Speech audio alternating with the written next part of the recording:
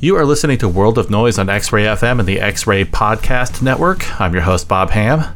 Each week we put the spotlight on Portland's music community through interviews with the people making the noise in our city. We've got an action-packed show for you today, so let's not waste any more time. Next Thursday marks the start of Shavuot, the Jewish holiday that commemorates the anniversary of God giving the Torah to the nation of Israel. It seemed like the perfect time to speak with Alicia Jo Rabins. She's a musician, a poet, and a scholar of the Torah who has dedicated a lot of her time over the past 5 years creating Girls in Trouble. It's a study curriculum that explores the Torah from a feminist perspective by highlighting the stories of the women mentioned within. And she does so with a deeply researched work that includes artwork from around the globe, poetry, study questions, and songs that she wrote for each woman.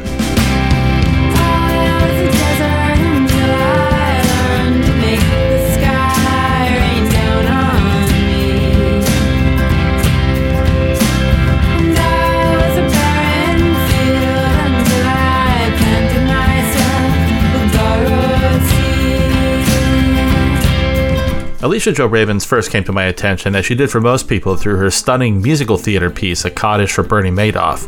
It wrestles with the wrongdoings of the late financier and is now being turned into a film with the help of local filmmaker Alicia J. Rose. So there was plenty to talk about when I caught up with Alicia on the phone a few weeks ago.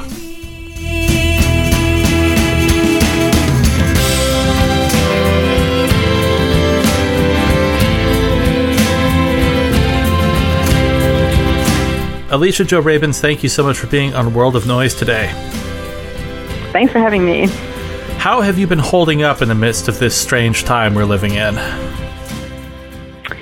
You know, I think I'm one of those people who is more of an introvert than I ever knew.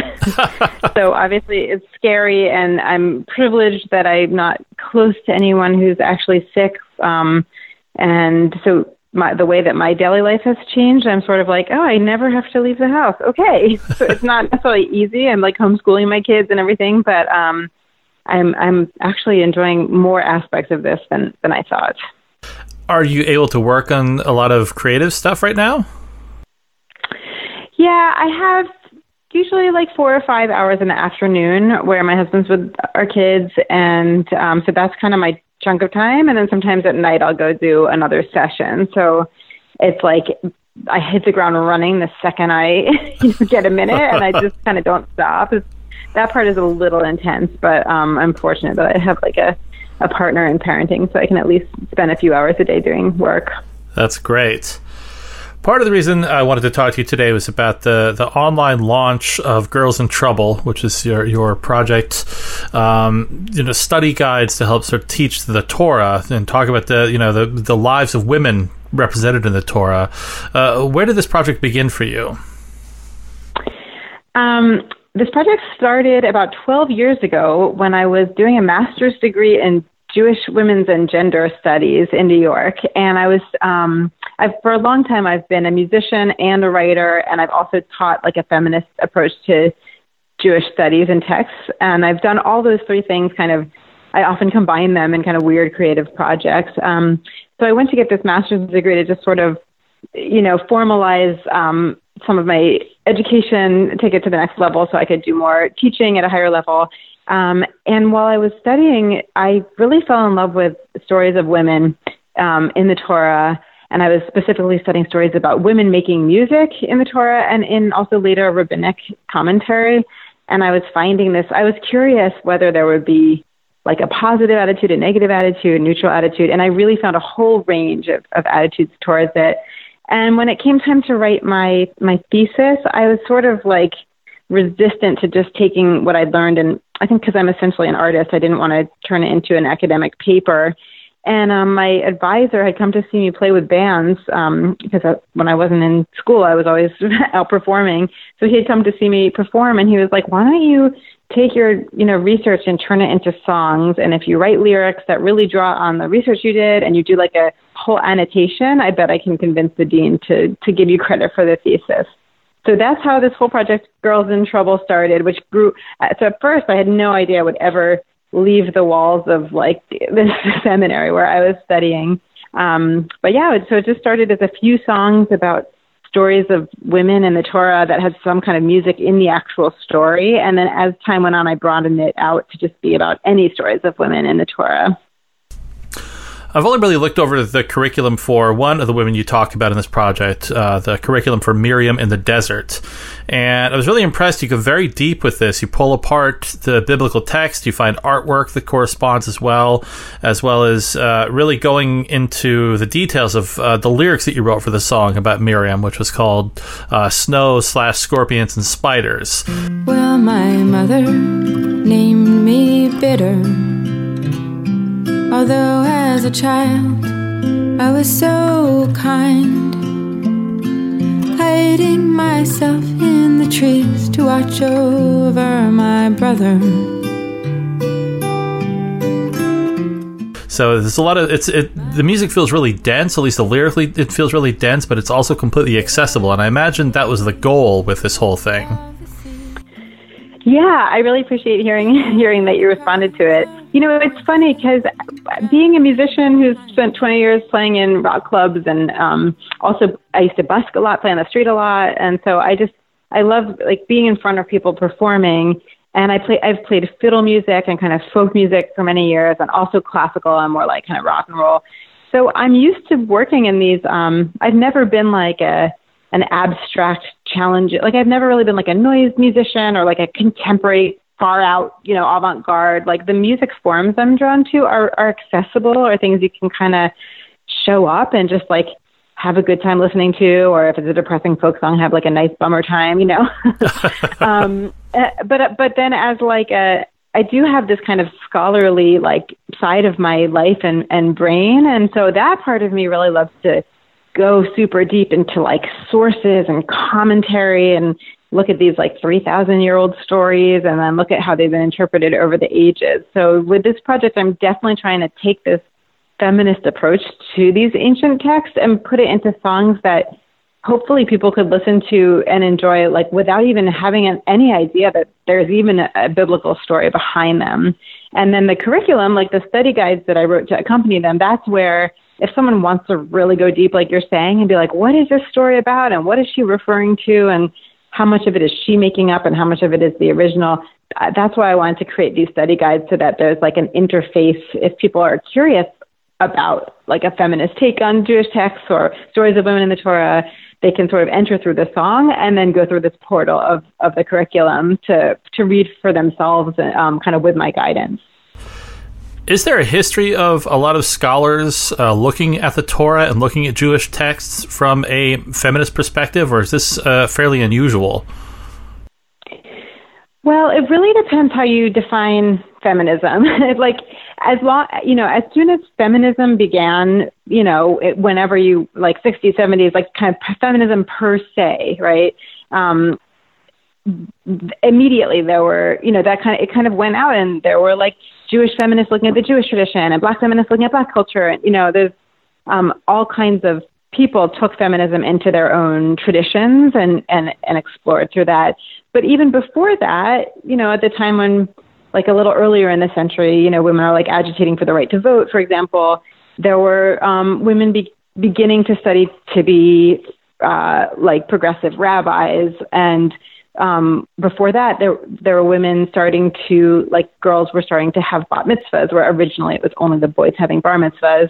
So that's kind of more like modern, egalitarian, which is, I think, what we think of with feminism. But then there is a streak in the commentary about just looking at the text and being critical. There's a very common, like, Jewish way of looking at Jewish text is to be critical of it, actually. It's kind of like an expression of love to really delve into it.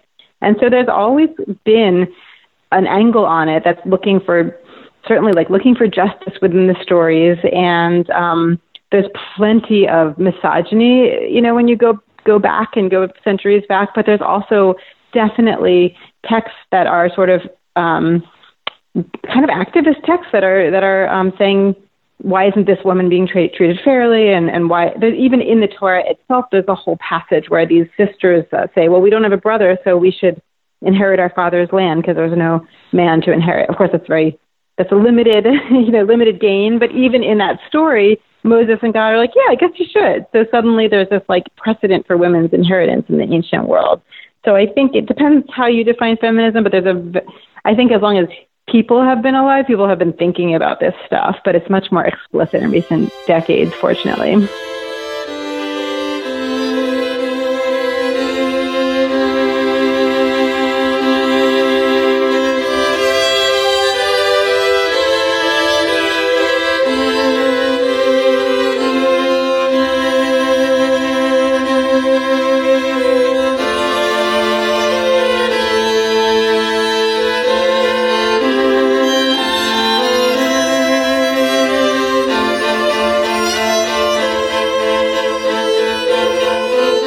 When it comes to the music and lyrics for Girls in Trouble, was that an element that came easily to you, or are you someone that worries over every line of a song?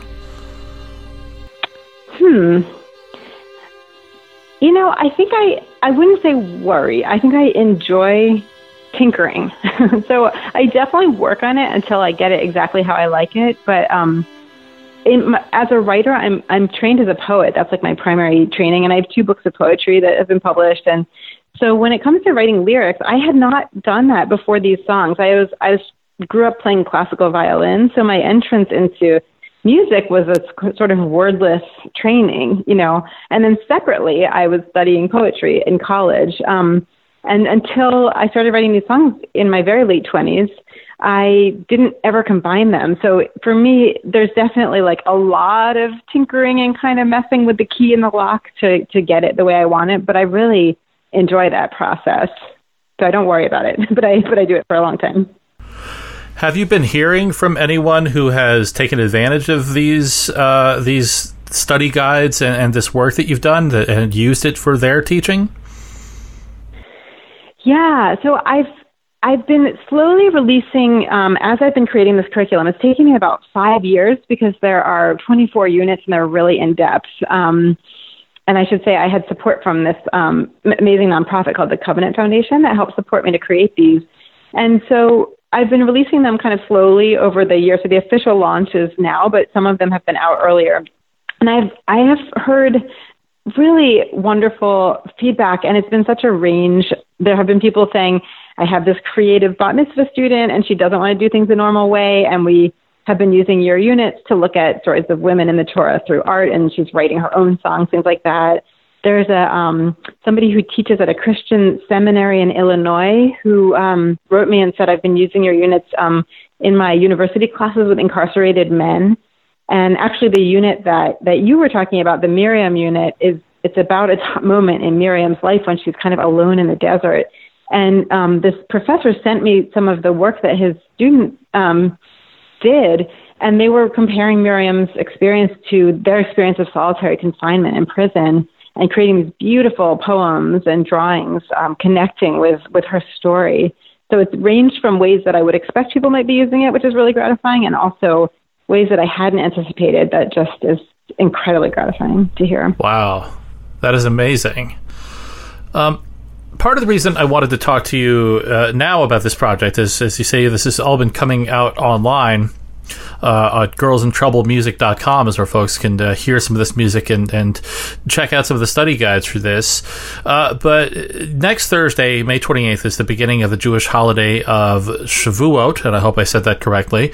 You did. Perfect. Oh, excellent. Well, what can you tell the listeners about the importance of this holiday that's coming up? Yeah, Shavuot it's a little, it's not the most famous Jewish holiday, even though it was really important in the Torah.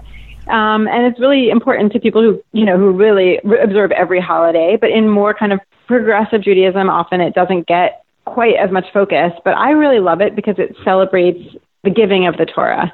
So it's supposed to be, according to tradition, it's like the anniversary of the day that Moses ascended Mount Sinai and received the Torah. And even though, I kind of understand that metaphorically, it's a celebration of receiving sort of this book that makes our people who we are, that kind of accompanies us through the ages and contains our traditions, which we pass on and also wrestle with. And one thing I love about Shavuot is that there's a tradition of staying up all night studying the Torah to celebrate it. And I always think of it as like a grown-up sleepover. So you'll have, you know, like a synagogue that's usually all closed and dark after midnight, you know, but it'll be, you know, in normal times when it's not social distancing, it'll be lit up and warm, and there will be coffee all night and, you know, cheesecake. There's a tradition of eating dairy on Shavuot, and people will just be staying up late into the night studying Torah, debating, and it's just this beautiful kind of special way to interact with the tradition. When my father came back from the war, I knew he would want to see me first. So I ran out to greet him, but he fell to his knees in the dirt. He told me, daughter, I have promised God to offer the first creature that I saw.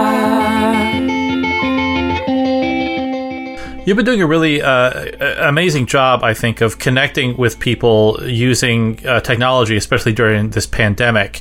And one of the things that you're doing in the midst of this is a weekly Kabbalat Shabbat online every Friday. And I hope I said that correctly as well. What can you tell us about that and how folks can tune in? Yeah, so normally it's pronounced Kabbalat Shabbat, but that's great. Okay, I came close. Yeah, perfect. Yeah. So some synagogues call it Tat Shabbat. So it's focused towards families with kids. And last week we actually had some adults from France who were not Jewish who joined us, which was wonderful too. There's usually like between 35 and 45 people there. And it's Pacific time, it's 2:30 to 2:45. East Coast time, 5:30 to 5:45. And it's just some singing and Shabbat rituals that is hosted by a website called Kveller. And all the details of you basically have to sign up on a sign-up form to get the Zoom link, and then everyone's welcome.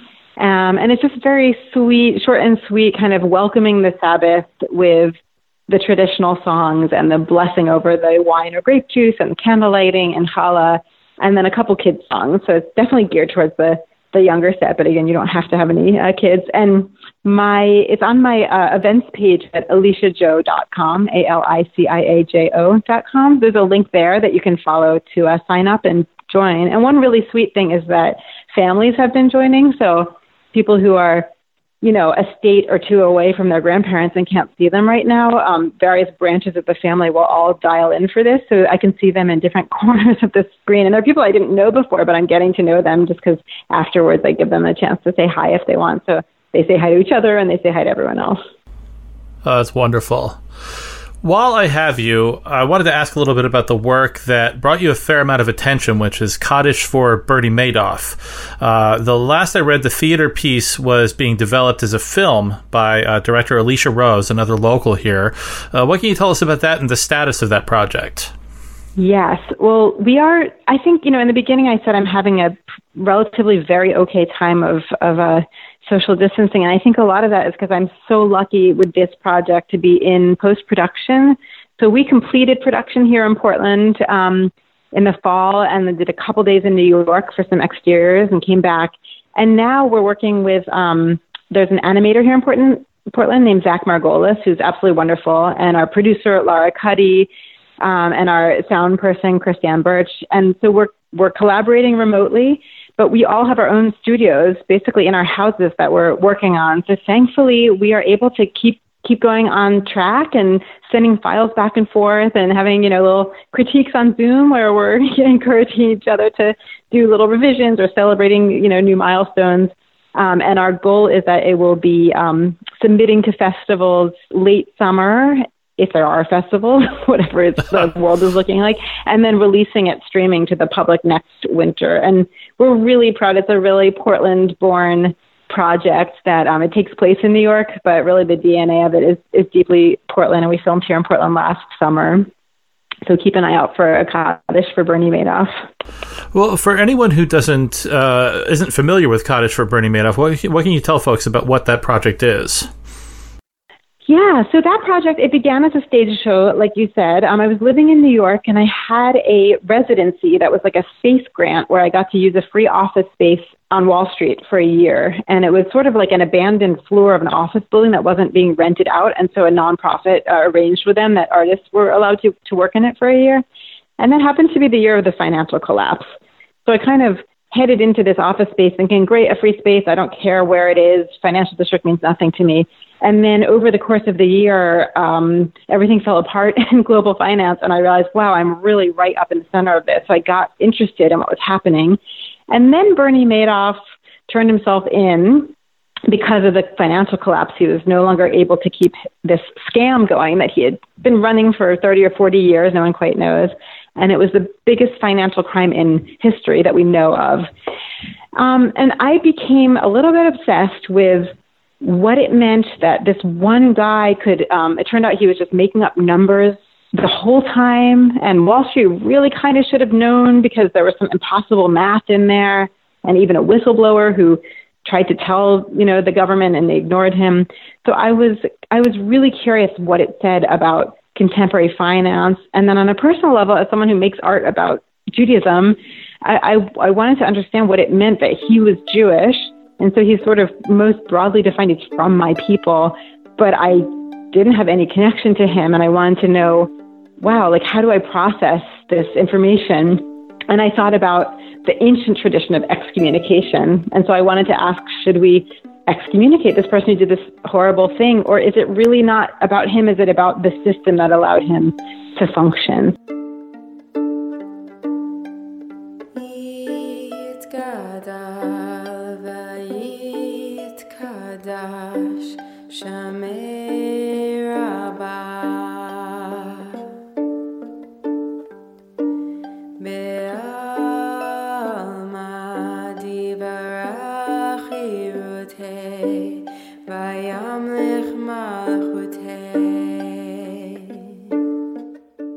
So if you do excommunicate someone, like in the ancient times, you would say the Kaddish prayer, which is the mourner's prayer, and you would recite this mourner's prayer, which you normally only say for a dead person.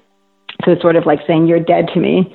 So that's why I called the piece a Kaddish for Bernie Madoff, because I'm thinking about, should we be reciting this prayer for the dead for this person who really did this horrible thing? And in the film version with Alicia Rose, she's an amazing local director and musician. And we are the stage show is just me on stage, but she had this vision that we've been able to make together, which has been such a gift, which has included, it's me really acting it out in the world, walking down the streets of New York, even filming some synchronized swimmers. The Rose City Raindrops, the local synchronized swim team, are kind of doing this beautiful mandala while we're reciting a Kabbalistic text. So we've really kind of brought this stage show to life in this film.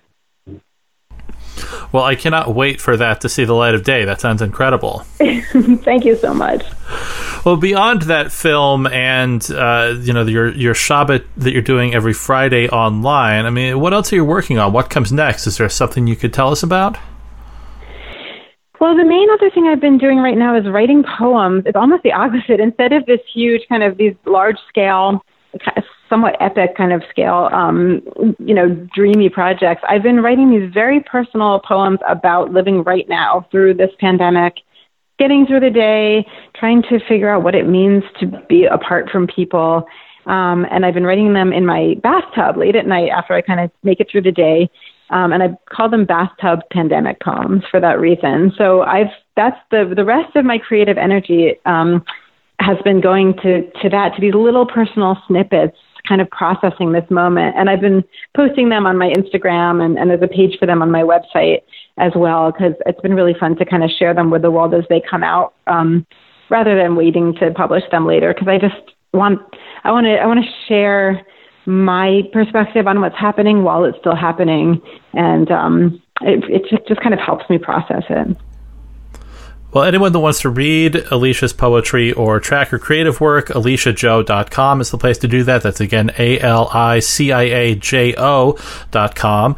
And for anyone wanting to learn more about Girls in Trouble, go to girlsintroublemusic.com. Alicia Jo Rabins, thank you again for being on World of Noise today. Thank you so much for having me.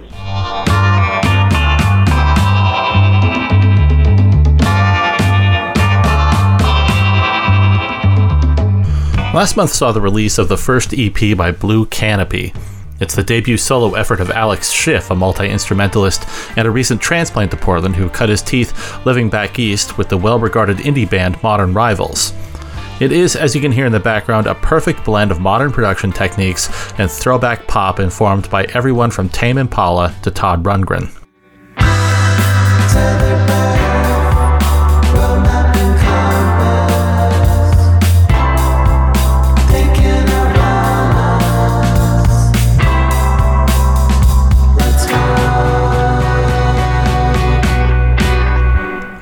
The EP also marks a kind of send-off for Schiff as he left the East Coast for the first time, and the 4-song release also features the members of his former band, a group that got started while they were all in high school. And it feels touched at times by Schiff's day job, making music for films and commercials. I patched in with Alex Schiff from his home studio in North Portland to talk about this time of transition and making music on his own for the first time.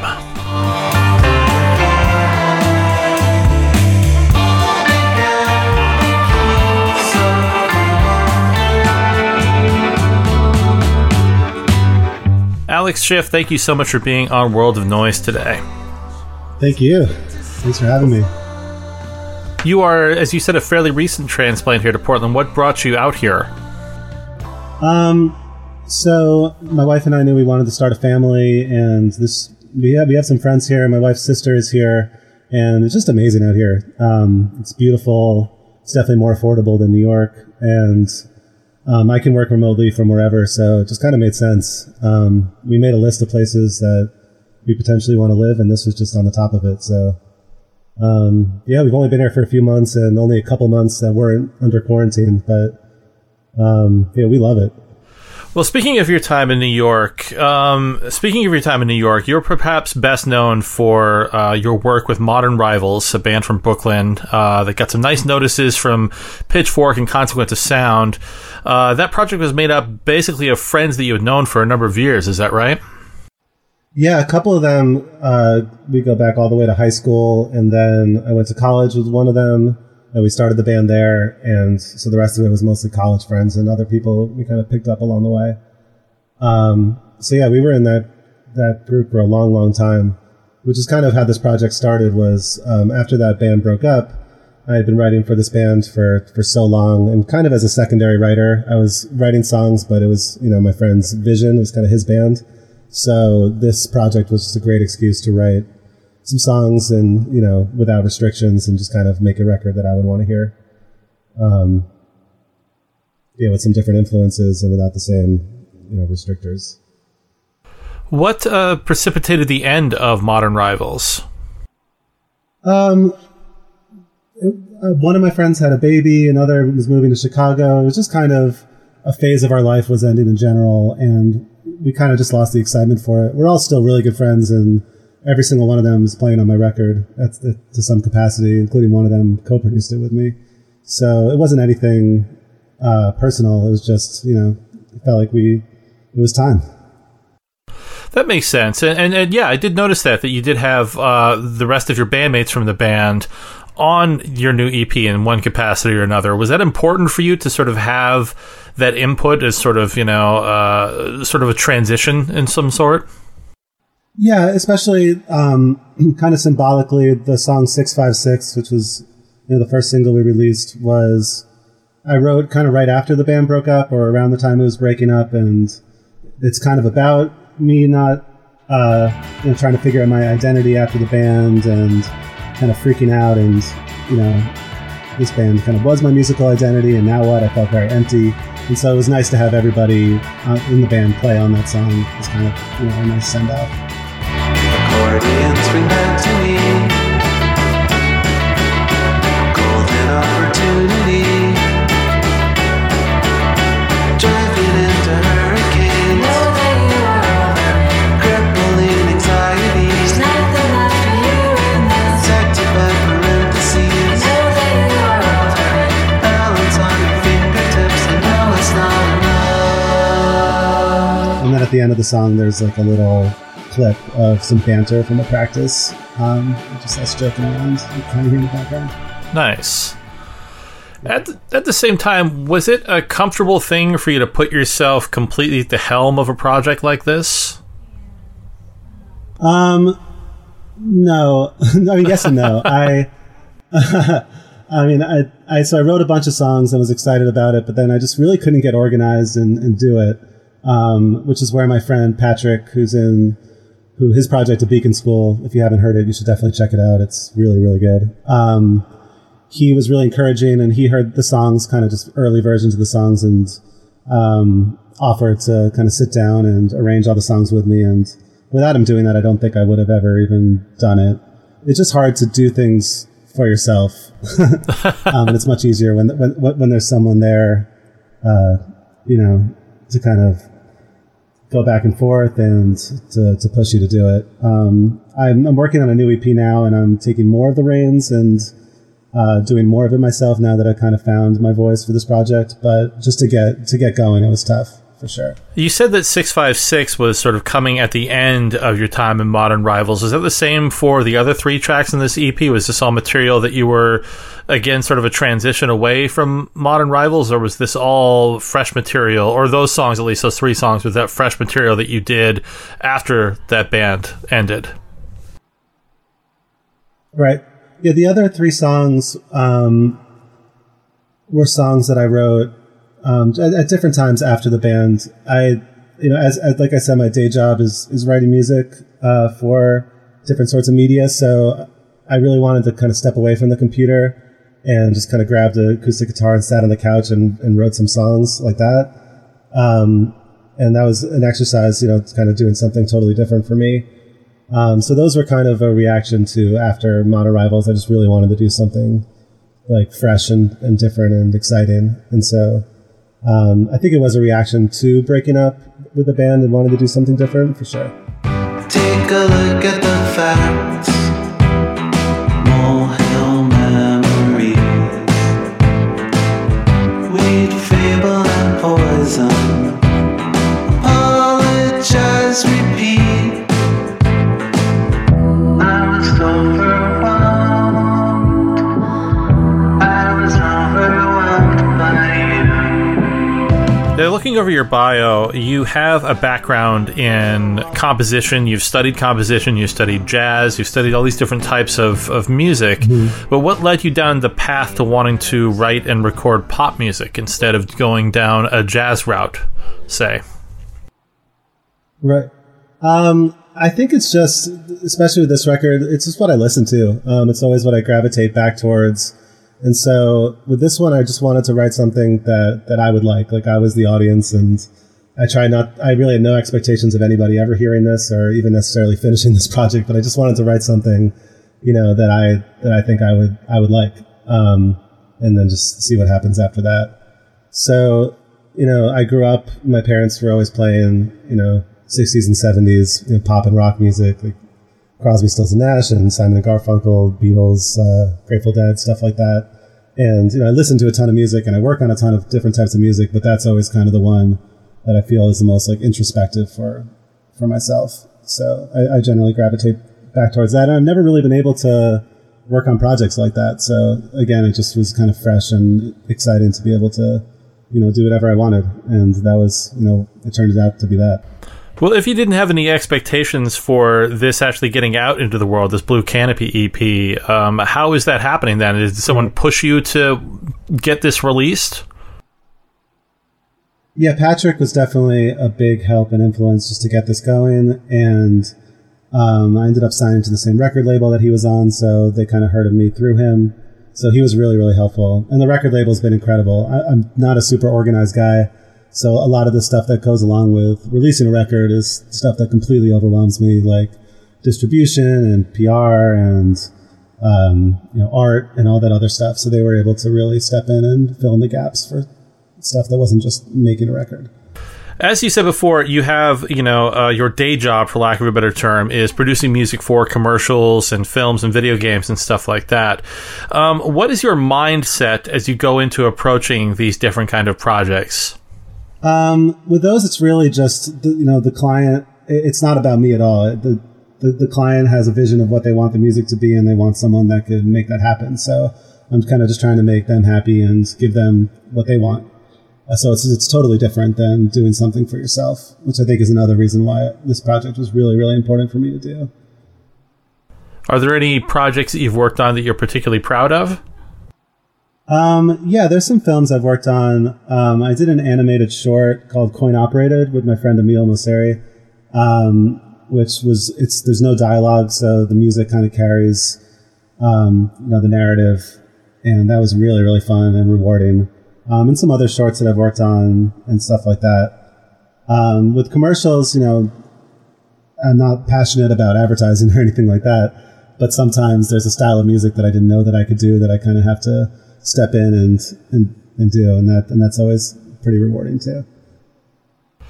As you've worked on, films and commercial work and stuff like that, do you see or hear ways that has bled into the work of other projects like Modern Rivals or Blue Canopy? Do you see one influence in the other in some fashion? I think it has to, because, I'm doing it all the time, but I really, these other projects, the personal projects, I really try not to. So for instance, like the music I make for Blue Canopy is something I would never really be asked to do for work. But yeah, there must be influence there because, I'm pulling from the same bag of tricks, I guess. But in general, I try to do something new and different when I do these sorts of projects than from what I'm working on for like a commercial or a film or something like that. Now, you said you were trying to get a band together for a live version of Blue Canopy. So these are all local folks, I imagine. Are there anybody that we might have heard of or know? I'm not sure. I was in the beginning stages of that. I had a band put together in New York too, just in case I was thinking maybe it'd be cool, since they all know the songs already, to fly back and do a release show over there, which obviously is not going to happen. People around here, I've just been getting suggestions from my friends that know people out here, and I'm still meeting some people. But it's really just pretty much at the point where I meet someone and they're like, oh, I play guitar, and then I still haven't heard them play, and they're just kind of on a list of people that are, potentially I could play with. So your first EP as Blue Canopy was again just released via the Fat Possum Records offshoot Grind Select. It sounds like you've got new material in the works. What can you tell us about the sound of that material? Is it sort of a piece with this first EP, or is it evolving in some way? Yeah, I think the first EP was really just trying to find a voice in what this project is, and now that I have that, I'm just exploring, where it can go.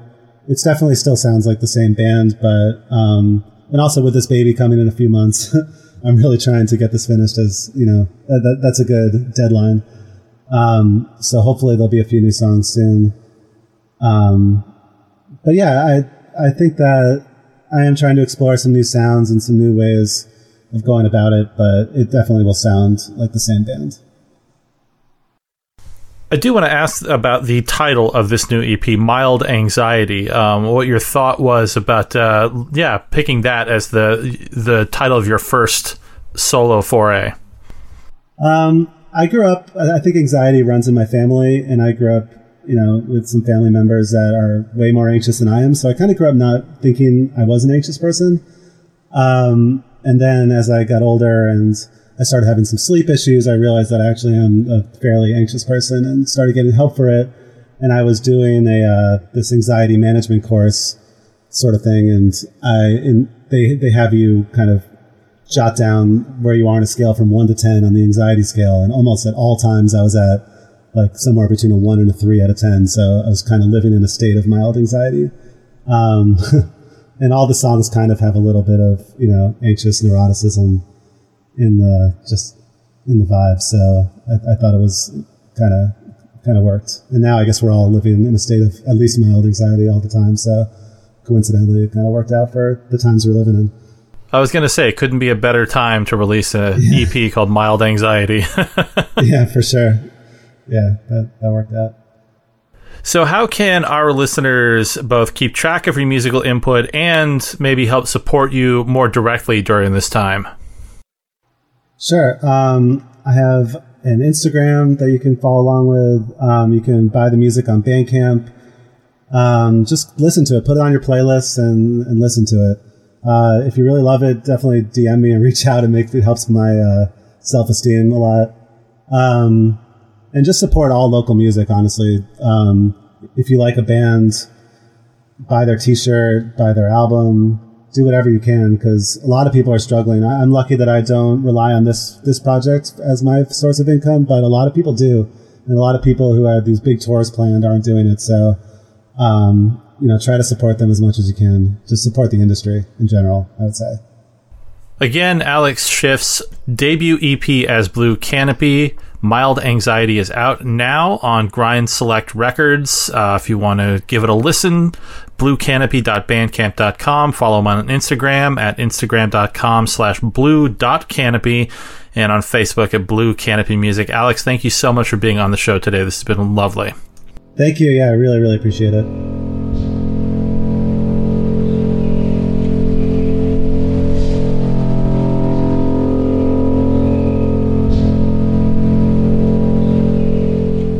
Multi-instrumentalist and producer Todd Goldstein has a story that's almost parallel to that of my previous guest, Alex Schiff. He came of age in New York, playing in the beloved indie band Harlem Shakes, before setting out on his own as a solo artist with the project Arms. But where his story diverges is when he decided to make the transition into making ambient music, inspired in no small part by his love of the work of Brian Eno. He's such a fan, by the way, that he named his cat Brian Eno. That move resulted in a pair of fantastic albums, including 2018's Closed Loop and the new album out this Friday called Memory Foam.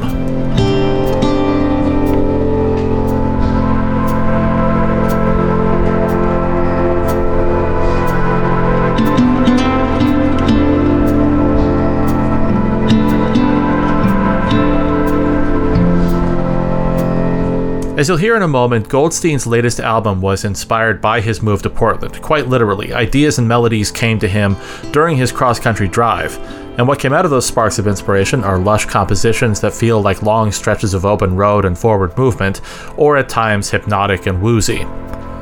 Todd Goldstein was kind enough to speak with World of Noise recently from his new home in Portland about Memory Foam, and about moving away from both his former life in New York and the indie rock that he once made so well.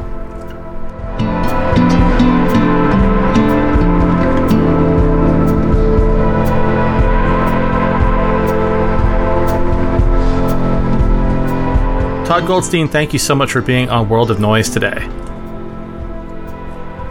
Thank you, Robert. Great to be here. You are a recent transplant here to Portland. I think you said that it was in the last year that you moved here. What brought you to our fair city?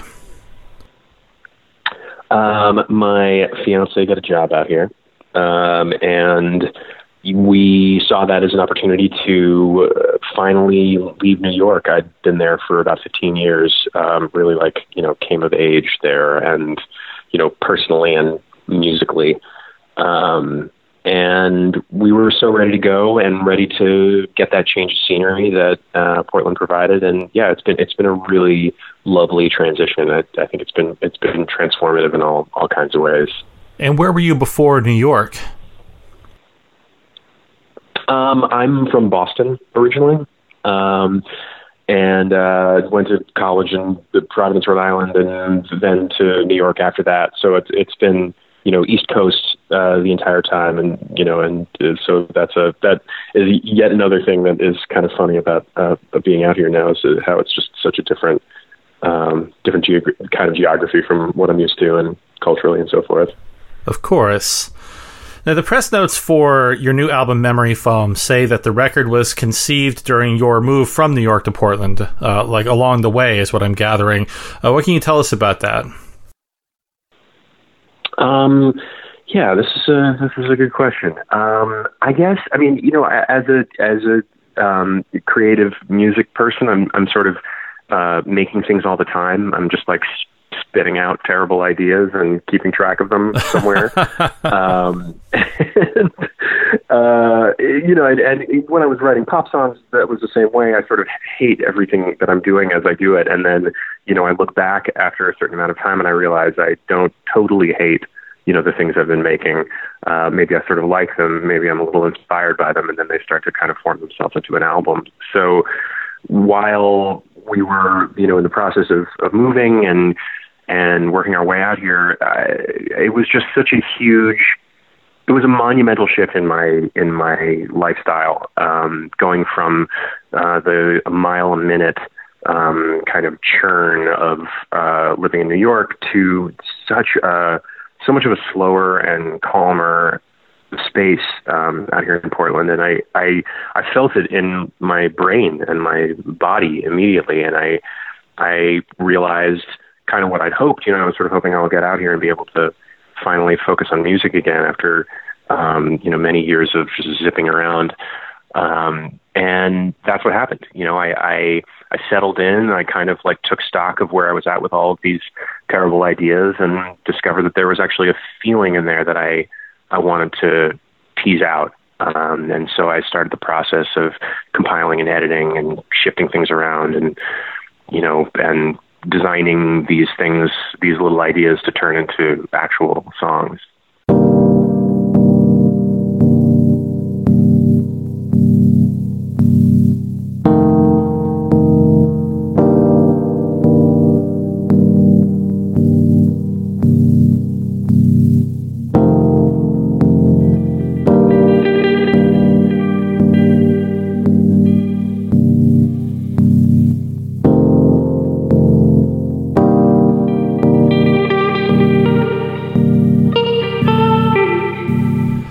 Now, this isn't your first foray into making ambient and instrumental music. You have released an album under your own name before this, and before that, you were releasing music as Arms, writing and recording pop songs as Arms, and before that, as a member of the group Harlem Shakes. I mean, what was the inspiration to start exploring these more ambient sounds?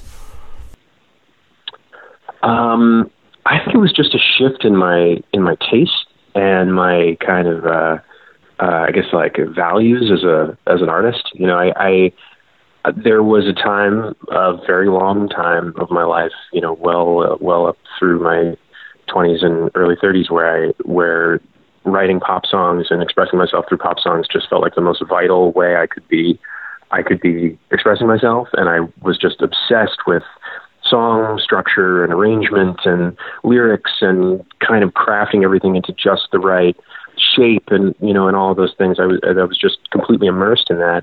And then there was this point, while this was all happening, I kind of, my interests were shifting underneath that. And I started getting into all kinds of dark and crushing heavy metal, doom metal and things like that, and soft new age textural music from different eras, and I realized that the stuff that I was making wasn't really lining up with my taste anymore.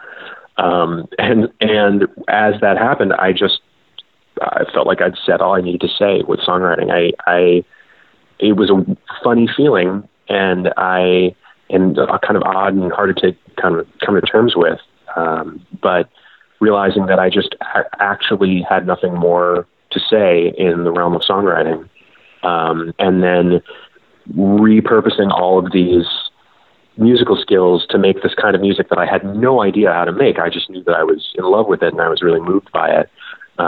So letting go of structure, as I'd understood it, and lyrics as a way of expression, and having things really just live in the realm of repetition and texture and mood and space, sound design, and things like that. And I spent a good couple of years just banging my head against the wall trying to figure out how to do this stuff that I was so into. And and then I made that first record, the first ambient record called Closed Loop, because I was just like, if I'm going to do this, I need to hole up in a cabin in the woods and just push out a bunch of stuff that that responds, forget everything I knew, start from nothing. And so that's what I did. I actually rented a little cabin in the redwood forest, and wrote most of what became Closed Loop.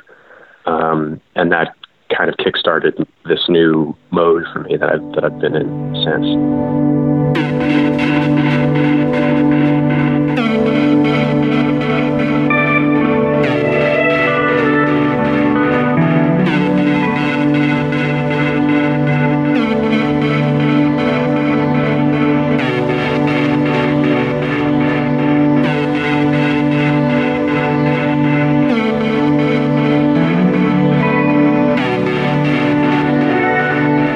When it comes to constructing these songs and thinking of it from like the first spark of inspiration to something that you feel is finished, is that a long process, and how long does that take?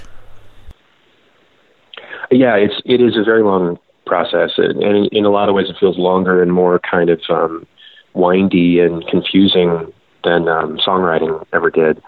I guess I've kind of come to think of it that when I'm making this music, I'm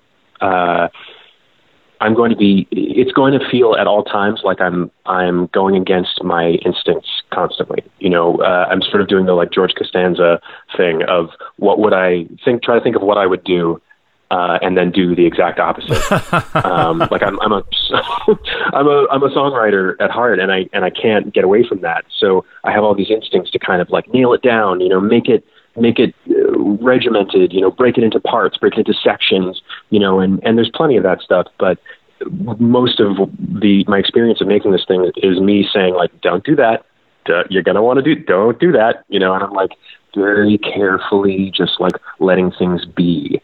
And I think because of that, it ends up being a much subtler and harder to pin down experience for me of making these things, where I tend to feel like it's not working most of the time until suddenly it starts feeling like it works after, I don't know, you know, a couple of months of sitting with something, which is why I need to have lots of things going at the same time. I'm working on, you know, 20 different tracks at the same time that all feel varying degrees wrong, until they start feeling a little right. What about the learning curve as far as instrumentation and the technology that you use for this new ambient sound? Yeah, that's a good question. I used to be very much like a studio guy. You know, I loved being in recording studios, working with my band or with other bands. You know, it was a home for me. And now what I'm doing is extremely solitary and uses Ableton Live instead of Pro Tools, was what I used to use. And I think learning these kinds of things are kind of in my blood at this point. So I just sit down and I just start hammering these things out until it starts making some sense. But actually, just recently I realized I need to stop winging it. I start breaking open a couple of manuals, and I don't know, I'm taking a little class right now and just how to use this stuff better. I feel like I've been making up the process of recording since I was a teenager, you know, finally ready to know what I'm doing at least a little bit. Now, your voice is still a part of the mix on Memory Foam, which is the song Holy Moly I'm thinking of, which uses a little sample of your voice in there.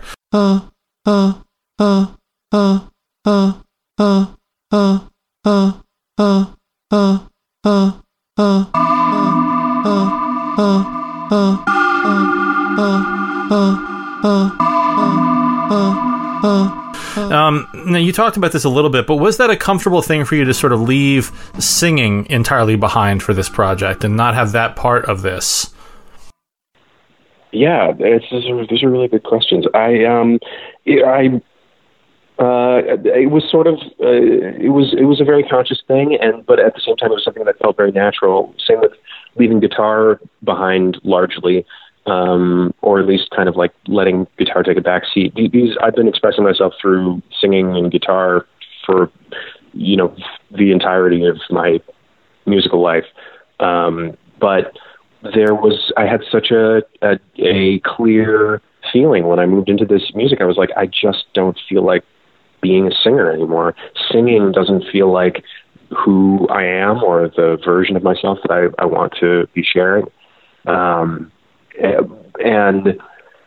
And so I think in the earliest stages of what I was working on, I was leaving all of that stuff out. I wanted to try to make the production and the creation of these worlds be my voice. But now I'm a couple of years into making this, and I'm letting the process open up a bit, and it's been a pleasure to find odd new ways to kind of sneak my voice into it. If not necessarily lyrics. And the same goes for guitar. The music that I've been making since I finished making Memory Foam is already a little more guitar-centric, just not in the way that Arms, you know, or Harlem Shakes used to be, where I was, you know, a guitarist, very much a guitar player. I wanted to jump back a moment to ask about your time in Harlem Shakes, and just to ask that when you look back on that time, is there something that jumps out at you, something that you look back on most fondly about that time? Oh, sure. Yeah. I mean, we were, my old band Harlem Shakes was one of the buzzier bands in New York at a certain point. And we sold out a bunch of big venues down there, and we made a bunch of tours around the country with, up and coming acts who are now very famous, like Passion Pit and Vampire Weekend and things like that. That was our class of New York indie rock. And then we broke up before we ever really had a chance to hit it big, because we were young and were just jerks and just couldn't get along and didn't really want to do it.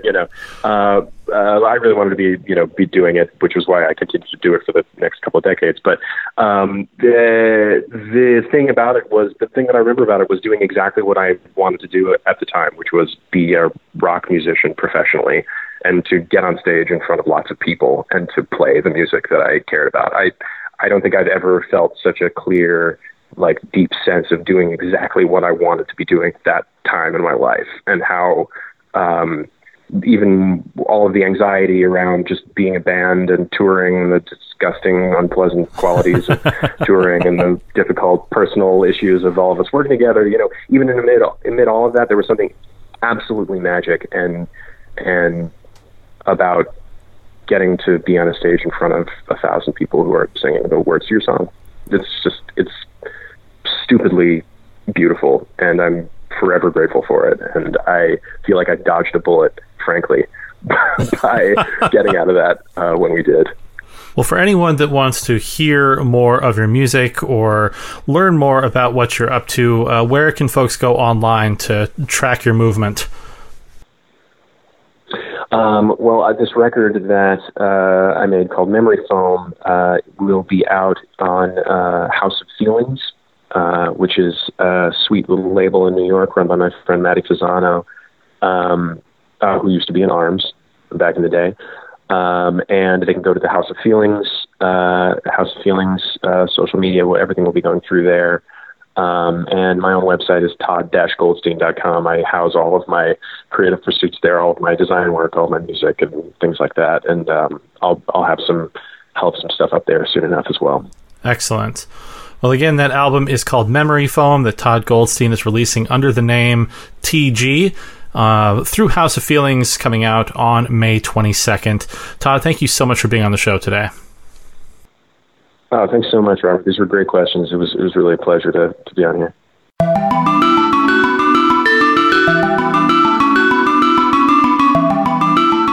That's all for this week's edition of World of Noise. I hope you enjoyed the show.